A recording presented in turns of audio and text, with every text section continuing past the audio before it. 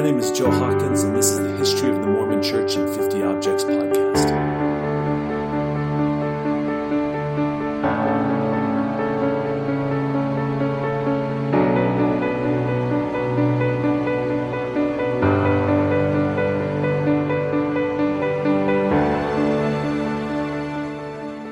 Welcome to History of the Mormon Church in 50 Objects, Episode 9, The Angel Moroni Statue. In the last episode, I touched on the infamous Indian Removal Act signed by Andrew Jackson in 1830, the same year the Mormon Church was founded. As Americans continued to grow and move slowly west, Indians and their native ways of living were constantly in the way. Many times, the expanding Americans were colliding violently into the Indians. Most Americans at this time considered the Indians savages and quite barbaric, and the thought of having them as neighbors had become quite repulsive. As this act was moved into effect, all the Indian nations were being moved to the western borders of Missouri, Oklahoma, and Kansas. This type of removal would eventually lead to the terrible Trail of Tears, where 15,000 Creek Indians were forced to make the long march to Oklahoma.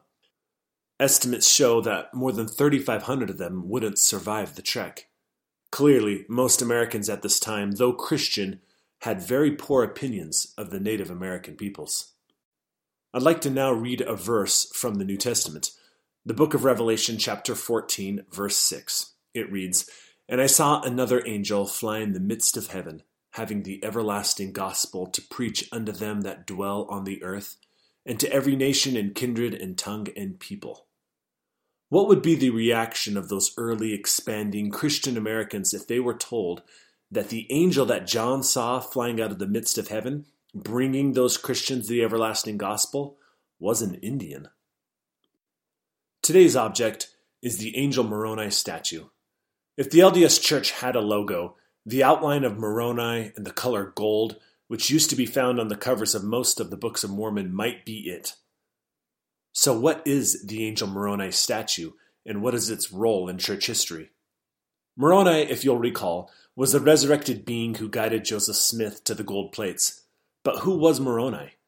The story of Moroni is found in the pages of the Book of Mormon.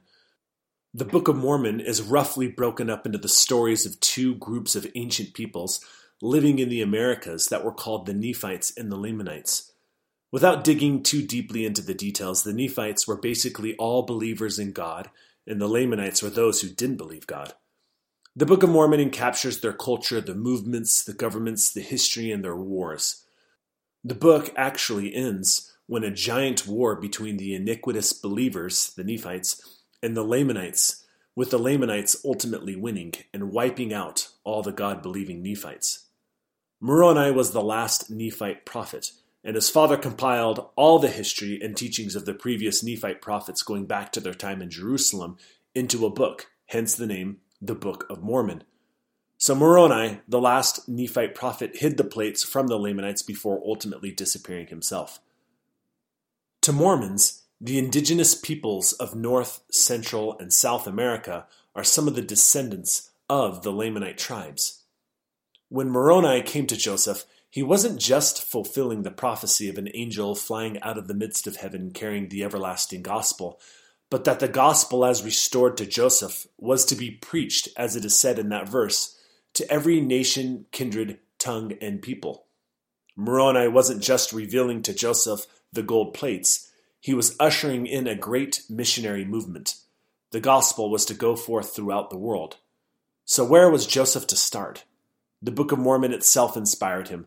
The title page of the Book of Mormon contains the declaration that the plates were preserved so that the Lamanites might come to the knowledge of their fathers, and that they may know the promises of the Lord, that they may believe the gospel and rely upon the merits of Jesus Christ. So one of the primary purposes of the Book of Mormon is to bring the Lamanites to Jesus Christ. So missionaries needed to be sent forth. So who were the first Mormon missionaries to answer Moroni's call?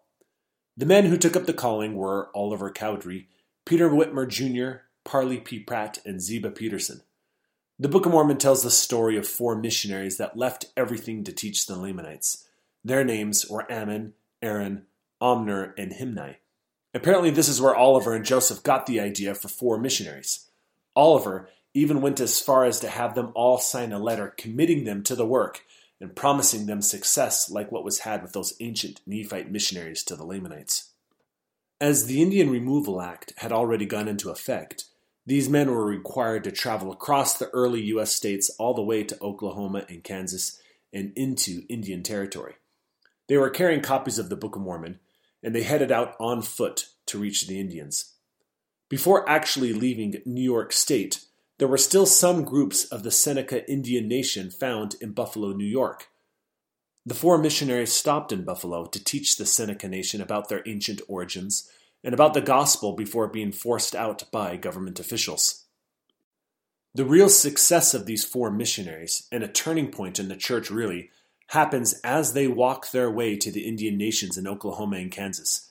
They would have unheard of success in the towns along the way throughout Ohio and Missouri. We'll discuss those experiences in another episode.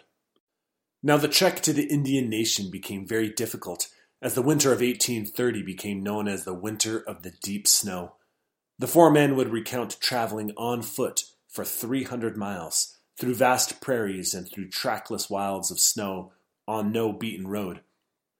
Parley P. Pratt wrote in his journal that the houses were few and far in between, and that the bleak northwest wind was always blowing in their faces and felt like it would take the skin off them.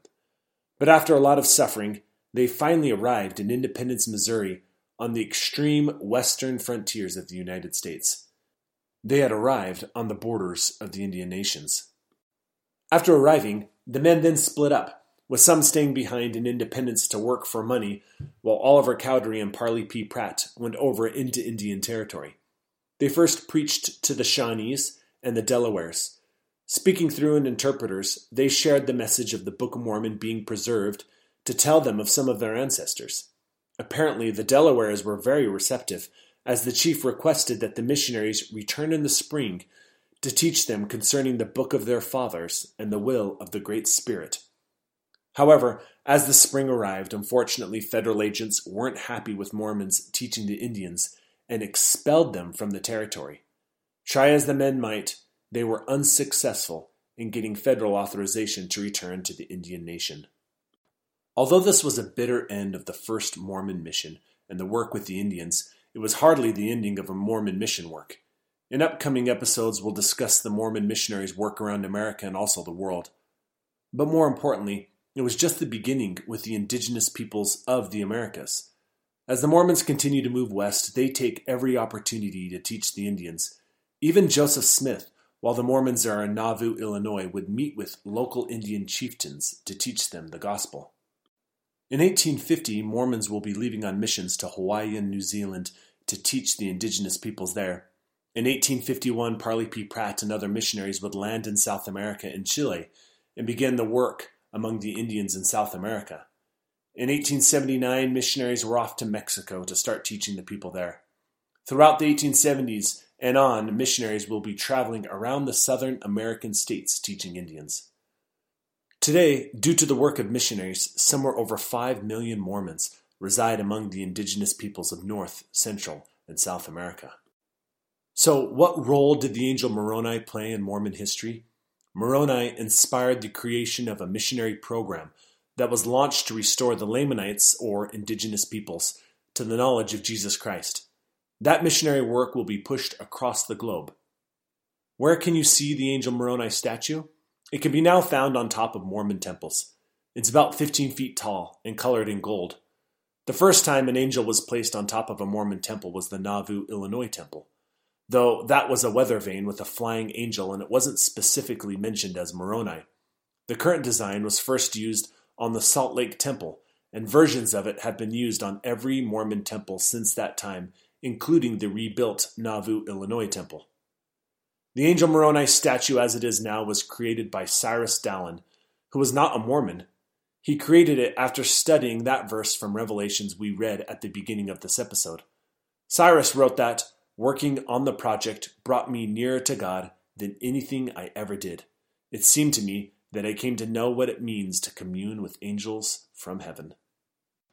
The angel Moroni statue is now depicted with him blowing a trumpet, which symbolizes the revelation proclaiming the gospel of Jesus Christ, going forth to all the world and calling people to repentance. The statue depicts Moroni wearing a robe. The robe symbolizes righteousness, as found in Isaiah 61:10. The statue also depicts Moroni wearing a crown on his head, not a halo. The crown symbolizes glory and exaltation in God's kingdom, as found in 1 Peter 5:4.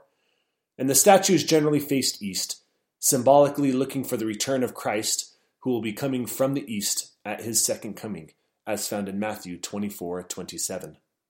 So that's it for today. I hope you enjoyed this episode on the Angel Moroni statue. I hope you'll take some time to go look at one of the statues on top of Mormon Temple or look it up on Google and think of the role that it played in the history of the Mormon Church, inspiring those early and modern-day missionaries to teach Indians and indigenous people the gospel of Jesus Christ. Again, if you have questions or comments on this episode, you can email me directly at Joe, HOMC, historyofmormonchurch@gmail.com. Thanks for listening.